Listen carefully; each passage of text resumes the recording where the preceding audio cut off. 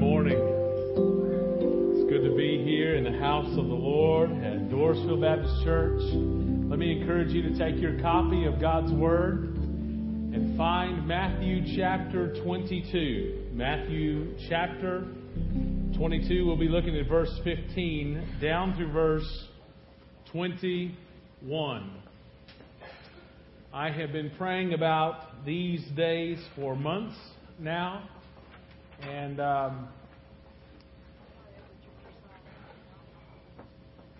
I believe that the Lord has revealed to me that we have two paths that we could take this week. The one path is I will do my best to keep you awake and entertained for the moments that we're together, which will hold little to any eternal value. And you will go on with life as normal next Sunday. And you might even walk out one night and say, that was a really good service. I can't tell you how much I don't want that to happen. The other path is that we cry out to God and we say, God, change us. God, meet with us. Sweep through this place with your Holy Spirit and rock our world. We can start down one of two paths this morning. So if you'd allow me, I'd like to begin with prayer. Father, you alone know of my insufficiency for this hour. God, we know the sufficiency of your word. And Father, we know that all that we could ask or dream is incredibly short of what you really want to do. So Father, like you did in Wales, God, would you move that way again? God, like you did in the first and second Great Awakenings, God, would you do that again? And would you begin here in this building today? Father, may what we experience by the moving of your presence this week result in thousands upon thousands of people coming to Christ. God, this is a big ask, but I'm asking because you're a big God. And Father, you've done it in our past. We want to see you do it in our now. And God, we want to be a part of it. So Father, I'm asking that you break us this week. Allow us, God, to see our sinfulness before you. And God, give us the space and the strength to repent. And so, God, we want to ask you for big things. Not because we deserve it, but because, God, we know you can.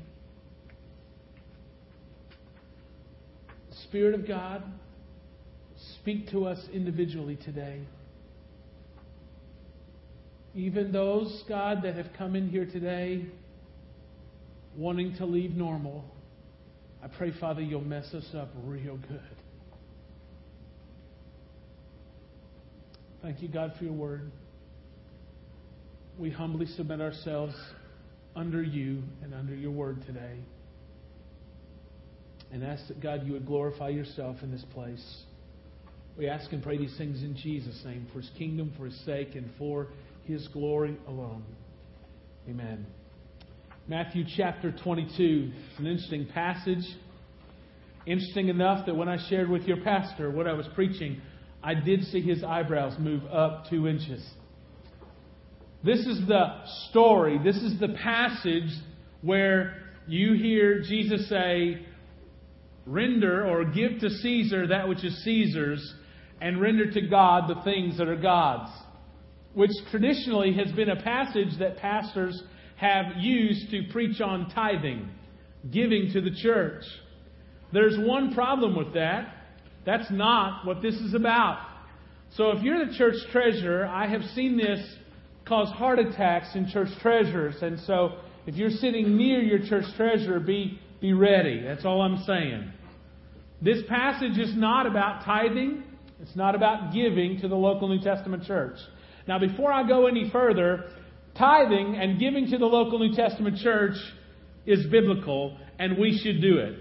But this passage is not addressing that. So we're just going to open God's Word this morning. We're going to walk through verse 15 down through verse 21 together. Let's read it together. Matthew chapter 22. God's Word says, "Then the Pharisees went and plotted how they might entangle him," that's Jesus, "in his talk. And they sent to him their disciples with the Herodians, saying, 'Teacher, we know that you are true and teach the Word of God in truth, nor do you care about anyone.'" That's actually it's supposed to be a compliment. It doesn't sound like it in English, but it's meant to be a compliment. "You don't care about anyone, for you do not regard the person of men. Tell us, therefore, what do you think? Is it lawful to pay taxes to Caesar or not?" But Jesus perceived their wickedness, verse 18, and said, "Why do you test me, you hypocrites? Show me the tax money." So they brought him a denarius, and he said to them, "Whose image and inscription is this?" And they said to him, "Caesar's." And he said to them, "Render, or give back therefore to Caesar the things that are Caesar's, and to God the things that are God's." The question that I want to pose today is, do you have religion, or do you have a relationship with the God of creation? And this passage is a powerful story about Jesus addressing the heart issue that these men had religion in their life. They were a part of doing good moral things, but the one thing that was absent was they were not in a relationship with God. Let me set the stage for you there in verse 15 and 16. The Bible says that these Pharisees, actually they send their disciples, they don't even go themselves, they send their disciples with the Herodians to speak to Jesus. They actually come to Jesus on what I would call false pretenses. You see the disciples of the Pharisees and you see the Herodians coming together, and they are strange bedfellows. You would never see the Pharisees and the Herodians hanging out together. Let me tell you why. The Pharisees loved Israel. They loved the law. They wanted to live according to God's Word. And they were good Jewish men. They were the Pharisees. Well, the Herodians were also Jews. But they were loyal to the family of Herod. And Herod was the puppet governor of Rome. So the Pharisees, in every other circumstance, despised these Herodians. It just simply didn't work in their mind for them to think you're a good Jew and you're loyal to Rome. When a good Jew should love the Lord and love His law and live according to God's law and detest pagan Rome. But they come together, I think, on false pretenses to address an issue with Jesus. Both of these groups had issues with Jesus. They wanted Jesus to verbally condemn Himself so that He could either be convicted of treason or charged with breaking Old Testament law. Of course, the Pharisees wanted Jesus to verbally condemn Himself so that He could be charged with breaking Old Testament law. But the Herodians, who were loyal to the puppet governor of Rome, wanted Jesus to verbally condemn Himself so that He could be tried for treason against Rome. They came on false pretenses, but they also used fake flattery. Look what the Bible says. And they sent to Him, verse 16, their disciples with the Herodians. Boy, that's you can tell they're Baptist. Right there. I mean, they didn't go do it themselves. They sent somebody else to do their dirty work. Sorry. I've been in church a long time, and we are broken, fallen people. Amen? Verse 16, they sent to Him their disciples with the Herodians, saying, "Teacher." Now, that right there is a word of respect and endearment. They didn't mean that. They didn't trust Jesus. They didn't like the Pharisees certainly did not like what Jesus was saying. So they said, "Teacher, we know that you are true." No, you don't. Because if you did, you wouldn't be there to entangle Him, like verse 15 says, in His talk. We know that you are true. It's a lie. And that you teach the way of God in truth. Now, you know the Pharisees do not believe that. Because if they really believed He taught the way of God in truth, they would leave Him alone. They'd pray for Him and encourage Him. But what they were saying publicly is not how they felt on the inside. We know that you teach the way of God in truth, nor do you care about anyone, for you do not regard the person of men. That literally means the face of men. You don't prejudge people, Jesus, based on what they look like. Jesus, you're a man that receives people of all races and economic status. You just receive everybody. They're trying to be complimentary, but their heart is not in it. They use fake flattery. The problem is that these are fallen men, and they have run into the sovereign God of the universe. Watch what the Bible says. Here's their trick in verse 17. We're going to spend time on it in just a moment, but let me read it. This is what they say. Tell us, therefore, what do you think? Is it lawful to pay taxes to Caesar or not? Now, we're going to deal with that in just a moment, but watch what happens in verse 18. The Bible says that Jesus perceived their wickedness. That word perceived is an interesting Greek word. It means that Jesus intimately and experientially knew what was going on inside of their hearts. Only the God of the ages could do that. John chapter 1 verse 1 that we may spend some time on this week. I pray you'll come back Monday, Tuesday, and Wednesday. But John chapter 1 verse 1 is a beautiful verse. In the beginning was the Word, and the Word was with God, and the Word was God. The same was in the beginning with God, and nothing was made that He Himself did not make. That's verse 2. Down in verse 14 it says, and the Word became flesh and dwelt among us, and we beheld His glory. The glory is of the only begotten of the Father, full of grace and truth. Those three verses testify that Jesus is eternal in nature, but that also He is co-equal with the Father. So anything else might have been said as blasphemous, but it is clear that Jesus is God in the flesh. And so when He meets up with these guys, they have no clue who they run into.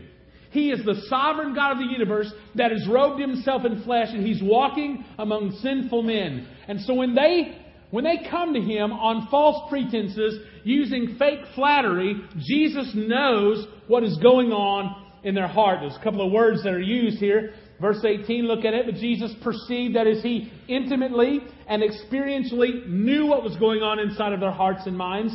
And the Bible says that He perceived their wickedness.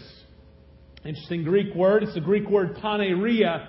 Here, it is more than just committing one sin or a shortcoming. The word means taking pleasure in evil.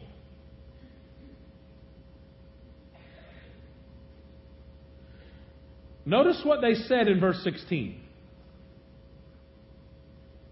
They come with flowery words of flattery. I don't know if you know anybody that their mouth says one thing, but their mode of living says something differently. And they just come and ask a very innocent question. But the Bible says that Jesus knew that these men took pleasure in evil. Now I want you to see this. The Pharisees were known to be the godliest men in the community. There wasn't anybody who strived harder to be godly people than the Pharisees. And when Jesus met these religious elite, the Bible says His commentary on their life was that they took pleasure in evil. You know, many of us have gone to church most, if not our entire lives. We know the game, we know the vocabulary, we know how to dress, we know how to talk, we know where the bathrooms are in every portion of the church.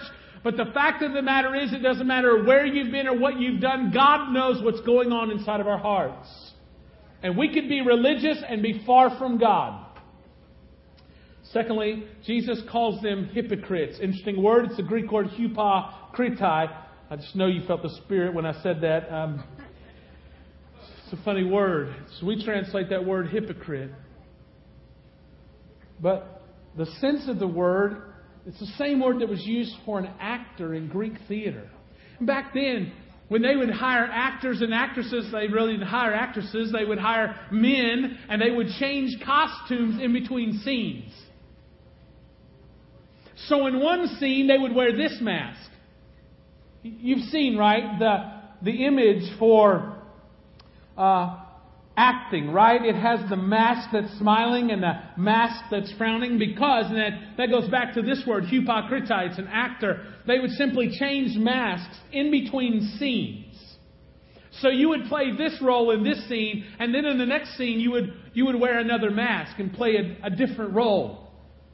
Jesus says, you're hypocrites. You're pretenders. I know that what you're saying is not really what's going on.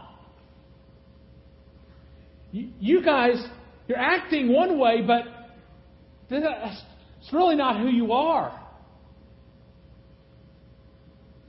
You know, the book of Hebrews says that Jesus Christ is the same yesterday, today, and forever. And do you realize the same God that created in Genesis chapter 1 that's testified of in John chapter 1, the same Jesus that's having this dialogue with the disciples of the Pharisees and the Herodians, do you know that He still sits on His throne to this day? You know that He was crucified and that He was bodily resurrected from the tomb. You know that, right? And that He gloriously ascended to the Father. You know that, right? And that He's sitting on the throne. What bothers me most about this portion of Scripture is that same Jesus not only knew the motivations of their heart, but He knows the motivations of my heart and your heart today as well. What you thought this morning, He knew you were going to think it before you thought it. The words you used this week, before you said them, God knew what you were going to say. Those things that we have done in secret, our God saw every one of those. There is nothing hidden from the eyes of our God. We may wear the fancy clothes on the outside and say the right words with our lips, but the fact of the matter is, God knows if our lifestyle denies what we've said. When I was a little boy, I had the privilege of hearing my dad preach over and over and over and over again. I knew every illustration that he would repeat. One of those was about the little boy that's shopping with his dad, and his dad turns to the right and looks, and he turns to the left and looks, and he turns behind him and looks, and he takes something from the grocery store and slips it inside of his coat. This little boy tugs on his coat, and then Daddy looks down and he says, "Daddy, you forgot to look up." There is nothing hidden from our God.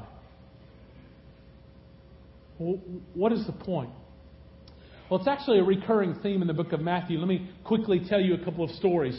The heart of the matter has been this recurring theme through the book of Matthew, and that is, okay, you know the do's, the don'ts, you know the rules and the regulations, but do you know the real God? Do you remember when Jesus cleansed the temple? And we all talk about how He got angry, so it's okay for us to get angry. It's not. I mean, He's Jesus. He knows how to be angry without sin, and I haven't figured out how to do that, okay? You remember when He walks in, He starts flipping over the tables of the money changers, and He says, "My house was supposed to be called a house of prayer, but you have made it a den of thieves." You remember that? Do you know what He's really upset about? Everybody said, well, they were cheating people, and there was probably some misappropriation of funds going on. But really, the heart of the matter was that they had taken the court of the Gentiles. Now, the court of the Gentiles was the place that God had designed in the temple so that Gentiles could come there and worship the only true God. There was a portion of the temple that only Jews could go in because they were supposed to be the light of God into the world. Part of that meant was they were supposed to point Gentiles to God. So they had this court of the Gentiles. But instead of loving Gentiles to the Lord, they despised the Gentiles.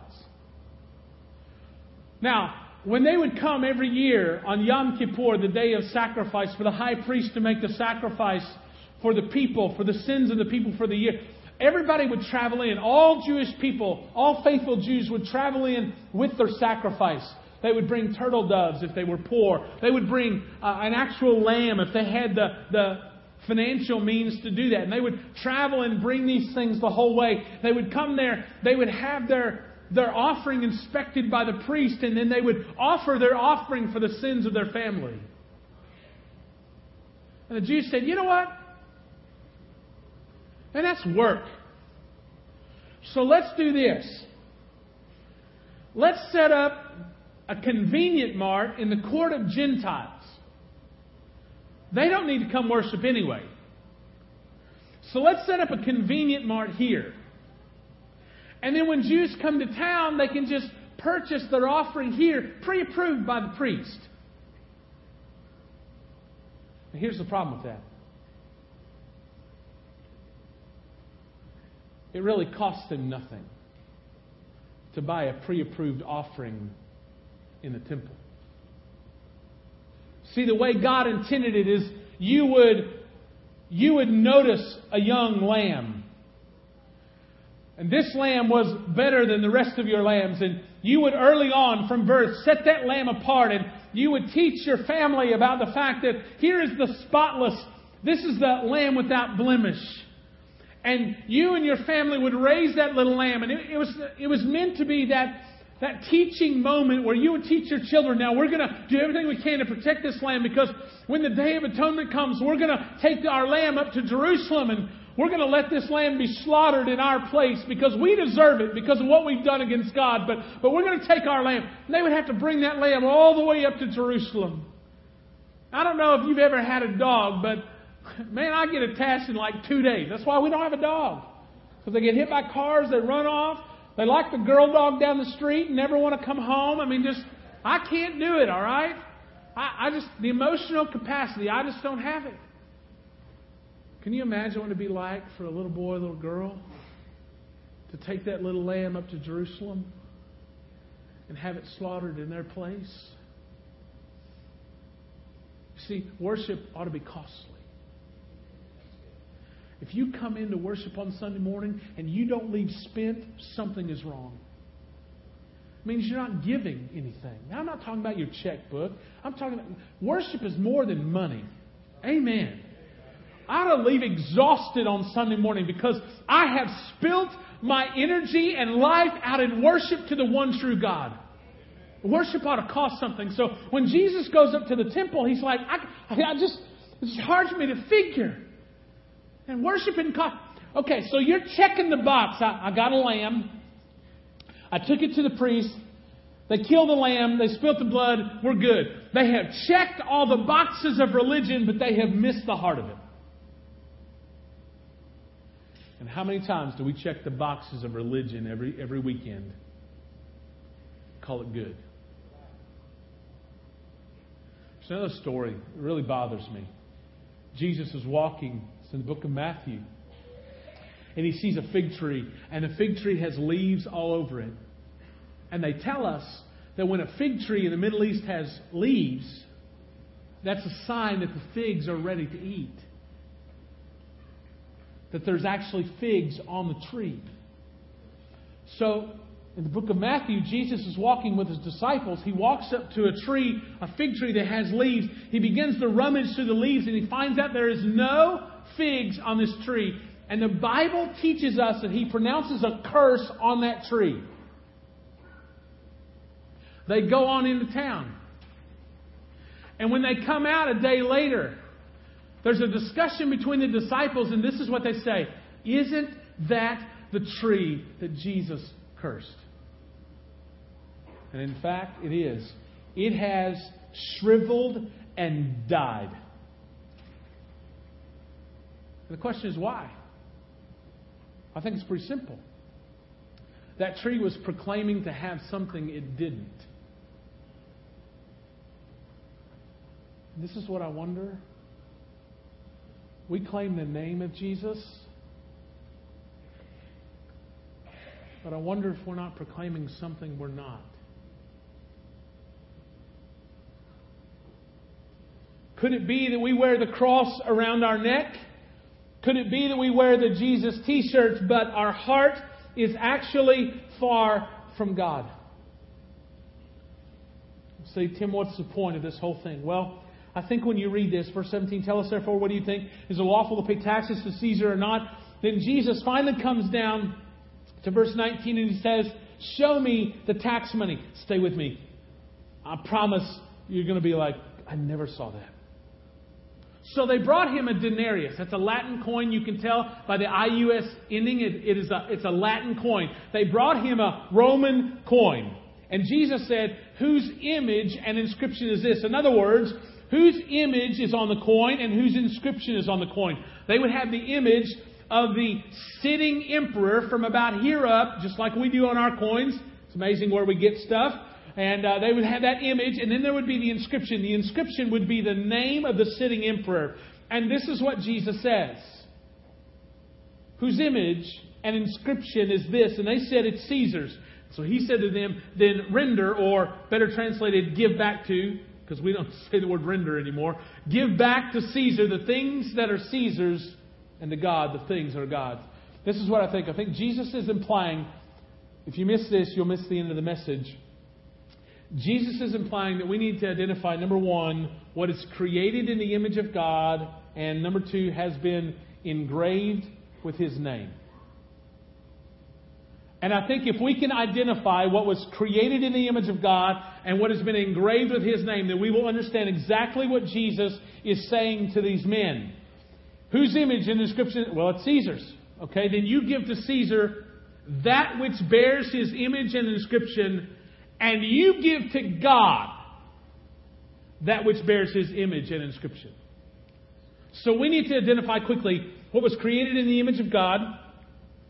Number two, what has been engraved with His name. Well, let's talk about the image of God. Here's the correct understanding of this head tax illustration that Jesus used. Okay, there's a passage that you need to be familiar with so that you understand what's going on in the New Testament. In Genesis chapter 1, verse 26 and 27, it'll be on the screen. Let's read this together. Then God said, let us make man in our image, according to our likeness. Verse 27. So God created man in His own image. In the image of God, He created him. Male and female, He created them. Men, you are created in the image of God. Ladies, you are created in the image of God. You and I, every human that's ever been born on the face of the planet was fashioned, created in the image of God. The psalmist tells us that you were fearfully and wonderfully made, that you were knit together in your mother's womb by the Creator. No other animal, no fish, no bird, nothing was created in the image of God save the human race. You were created in the image of God. These men who came to Jesus were created in the image of God. They are image bearers. Number two, what about the inscription? Well, at this time it was probably Tiberius Caesar. That would probably have been the reigning emperor of this day. So the coin would have said Tiberius Caesar. So then Jesus said, whoever bears God's image and inscription, you need to give that to God. Well, what about us? Well, Luke quotes the Lord from Amos chapter 9 in Acts chapter 15, verse 17. This is what it says. So the rest of mankind may seek the Lord, even all the Gentiles who are called by, say it, my name. Do you know 2 Chronicles chapter 7, verse 14, the first part?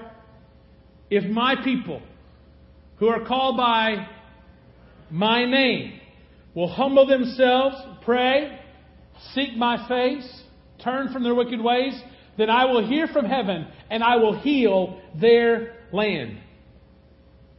Do you understand that you are created in the image of God? And that you are an image bearer of the Creator of the universe. And I think the Bible is clear that we have been called after His name. So Tim, what's the point? Well, the point is this. These guys had given themselves to rule following, but they had not given themselves to God. I think Jesus argues here that their religiosity is not an acceptable substitute for a relationship with God. Giving themselves to good deeds or rule following offers absolutely no hope for the forgiveness and eternal life. Jesus sees and knows that these men are pretenders. When I was negative 9 months old, I started attending Sunday school in a Southern Baptist church. I didn't have a choice. My dad and my mom had been saved radically in 1970. My dad was a brutal alcoholic. And God saved him in a tent revival in July of 1970 and altered the course of my family's history. And after Dad got saved, he thought he better start going to church. So he did. When I was negative 9 months old, I attended my first Sunday school class and sat in worship at Anna Heights Baptist Church. And Al Slater was the pastor. I didn't hear it very well because I was still in the womb. But I was there. I've been a part of church my entire life. I don't really know anything else. I have skipped church on very few occasions. Like I had the flu.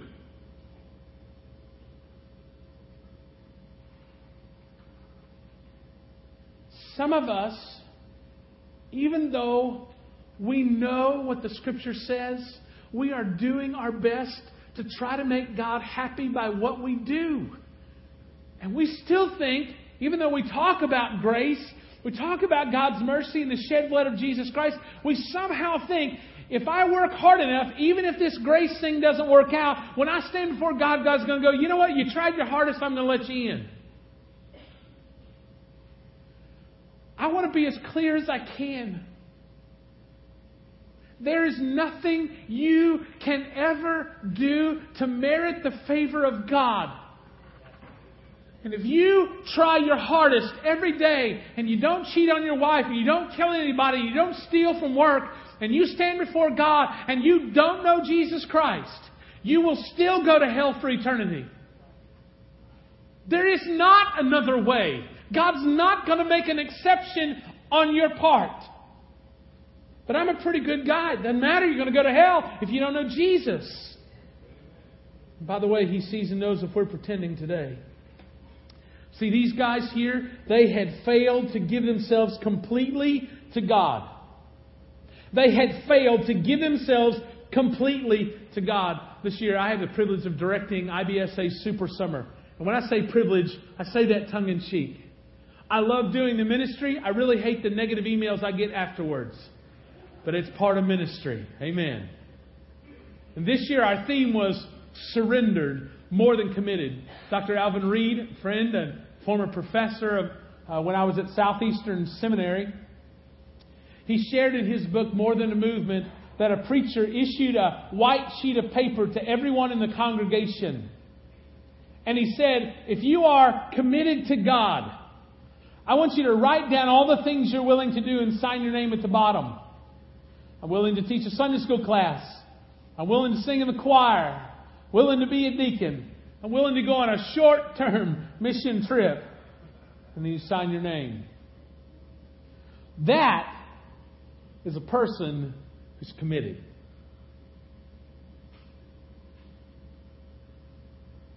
But the Bible never asks you and I to be committed. The Bible asks us to surrender our lives.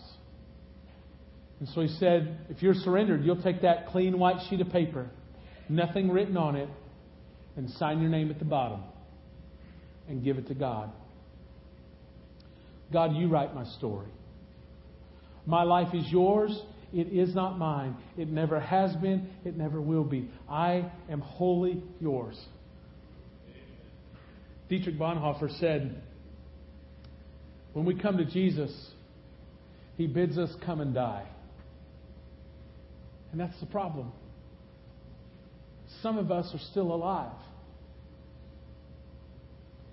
The Bible said if we would follow Jesus, we should take up our cross daily and follow Him. The cross is an instrument of death. It's not a pretty thing that we wear. It's where our Savior was died. And so if you and I are going to do this thing called Christianity in a real way, it means that we have to get up every day and die to ourselves so that God may live through us. But some of us are sitting in here today and we've got one hand on the world and one hand on God. And we're praying that at the end of time we did just about enough that God's going to let us in. But God didn't ask us to be committed. God didn't ask us to try our best. He asked us to die to ourselves so that Christ could live in us. There is anemia in the American church today. And it's because we are half-hearted, not sold out, not surrendered, still alive, walking and trying to do our best for God. Jesus said in Matthew 15, verse 8, these people, Oh, I don't want this to be said of us. These people draw near to me with their mouth. They honor me with their lips, but their heart is far from me. Jesus sees and knows if we too are pretenders. Those who have a form of godliness but have denied the power thereof. I had the privilege a couple of months ago to spend some time with Dr. Danny Akin. And it's interesting when you have conversation with people who know really important people. And he knows really important people. When I was in seminary at Southeastern, a young man by the name of Will Graham was finishing his MDiv. You may not know Will Graham. He's named after his grandfather, Billy. And so Will's finishing seminary, and I'm just coming in, and everybody would just, hey, can I meet your grandfather? Can I meet your grandfather? Can I meet your grandfather?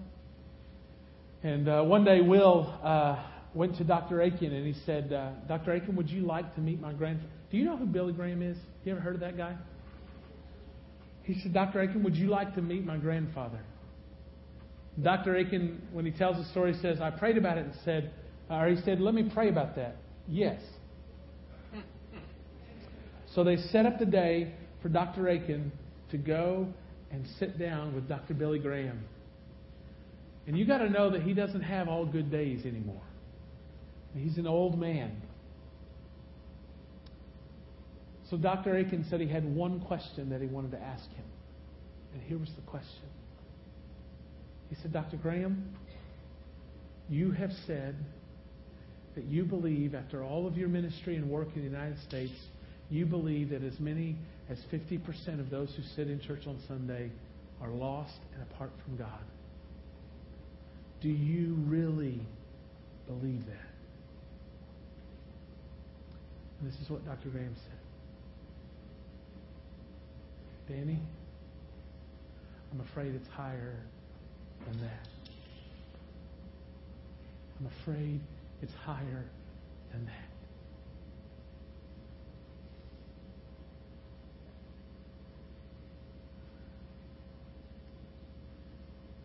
You might be able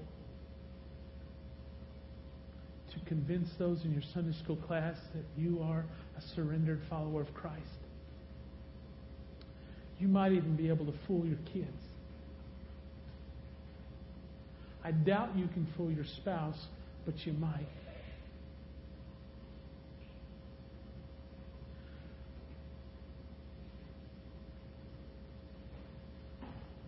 But as sure as we're sitting here today, God knows whether or not you are wholly His or you're not.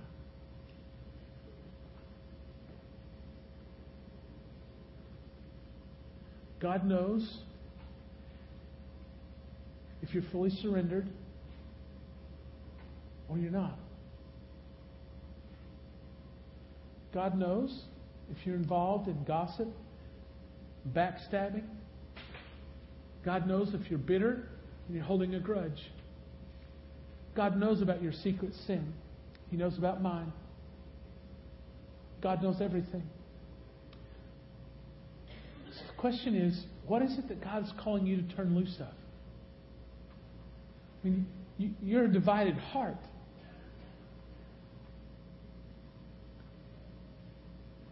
You really want to love Jesus, but man, this is so fun. Let me just say, whatever is your treasure is also your God. Whatever it is that you treasure above everything else, that is your God. And for some of us, it's our spouse. By the way, that idol will fall. That marriage will crumble. And for some of us, our idol, our treasure, is our children. And by the way, that idol will fall because nothing will stand before God. You want a good way to wreck your children's life? Love them more than you love God. That's a perfect recipe to destroy your children's lives. So the question is, what is it in your life that God has been calling you away from to Himself? When He looks at us, does He say, You're pretending. You've been pretending. You know how to act so that everybody else is fooled, but I know you're pretending.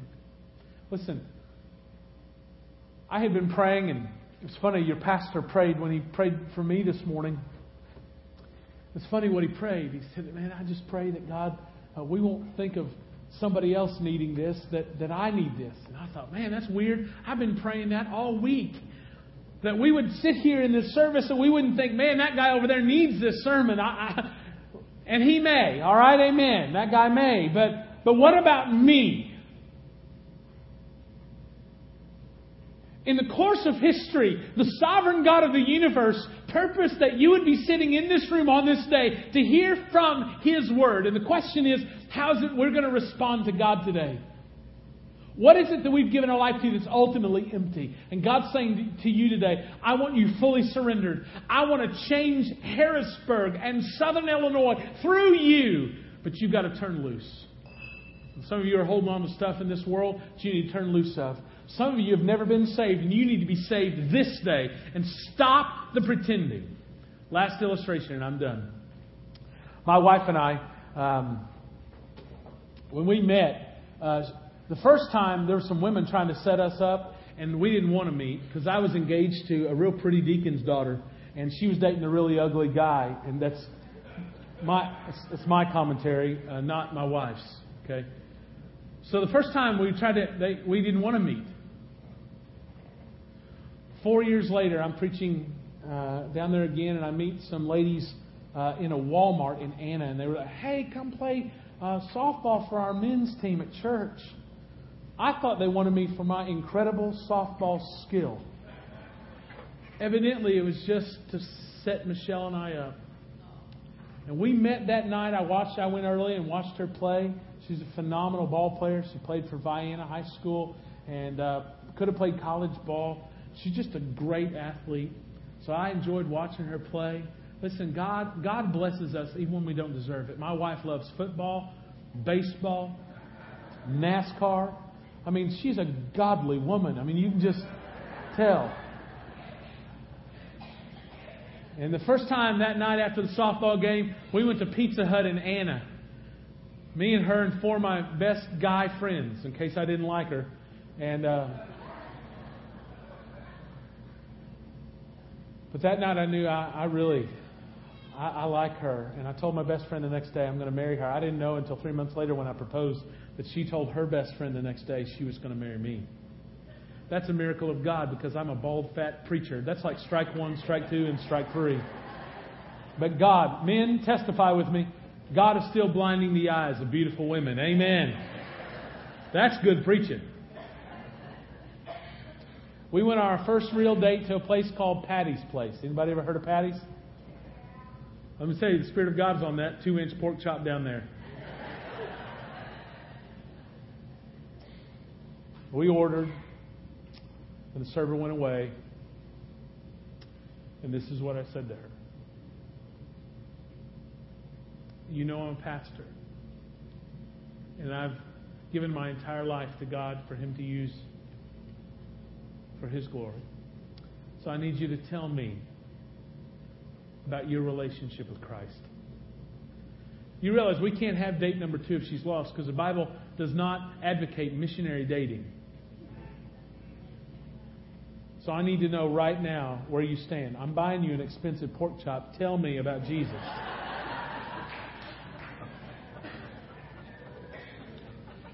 And sitting at Patty's Place in Paducah, Kentucky, or south of Grand Rivers. We're sitting there. Now you don't know my wife. She's a deacon's daughter. She's always been in church. Her dad is now an elder at a church in Southern Illinois. And she said to me when I was 8 years old, we had a revival service, and I walked the aisle with 2 or 3 of my girlfriends, and the pastor set us on the front pew. And he said, "Did you all come to be saved?" And she said, "We all shook our heads." He said, "Well, if you want to be saved, repeat this prayer after me." And so she said, we said the words that he said. And then he said, say amen. And we said amen. And he said, "Did you pray that prayer And all those girls shook their head. He said, "Did you mean it? What are you going to say?" She goes, "Yeah." He said, "Then you're saved and on your way to heaven." And my wife's testimony is this. She got up that night knowing there was nothing different about her. Because saying words doesn't save you. Repentance and faith saves you. Nothing else can save you. She went through her entire teenage years and her first year at college at Southwest Baptist University, and she was scared to death to die because she knew she was lost and undone. She hadn't missed Sunday or Sunday night or Wednesday night church. She didn't do that. She's a good deacon's daughter. She was a good person, but she was lost, and if she had died, she'd have gone to hell. She came back after her first year at Southwest Baptist University in Bolivar. She was at a revival meeting, and one night in church she said, "I had had enough, and the conviction of the Spirit of God was so strong in my life, I knew that tonight I had to change things." And what she was worried about was what everybody would think about her. She was worried about what her mom would think and what her dad would think, that she was lost all these years. Guess who was the happiest of all? Her mom and dad. And that night, 3 months before we met on a softball field, God saved her by His grace and set her free from her sin, which is good because it's really bad for a preacher to be married to a lost girl. Amen. Some of you this morning are sitting in this place and you've been carrying that burden for years. And you've been in church your whole life. You might have prayed a prayer. You might have even been baptized. But you know, and God knows, that if you were to die today, you would not make heaven. There's no better way to be renewed than to have the Spirit of God regenerate you by saving faith. So in just a moment, we're going to sing. And if you're here today and you need to be saved, your pastor's going to stand right here. I want you to come to him and I want you to say, "I'm lost." Listen, I don't care if you're a deacon. I really don't. God doesn't care what your title is either. If you need to be saved, today is the day of salvation. I don't care if you've been a Sunday school teacher for 35 years. If you need to be saved, stop putting it off and letting the devil have victory in your life. Don't do that anymore. So that's invitation number one. The second part of the invitation is this. What is it that while I'm preaching, God has illumined in your heart that you have not surrendered to Him? What part of the world is holding you back? Let's pray. God in heaven, help us this day as we are created in your image. We bear your name. Help us, God, to give ourselves completely to you and not hold anything back.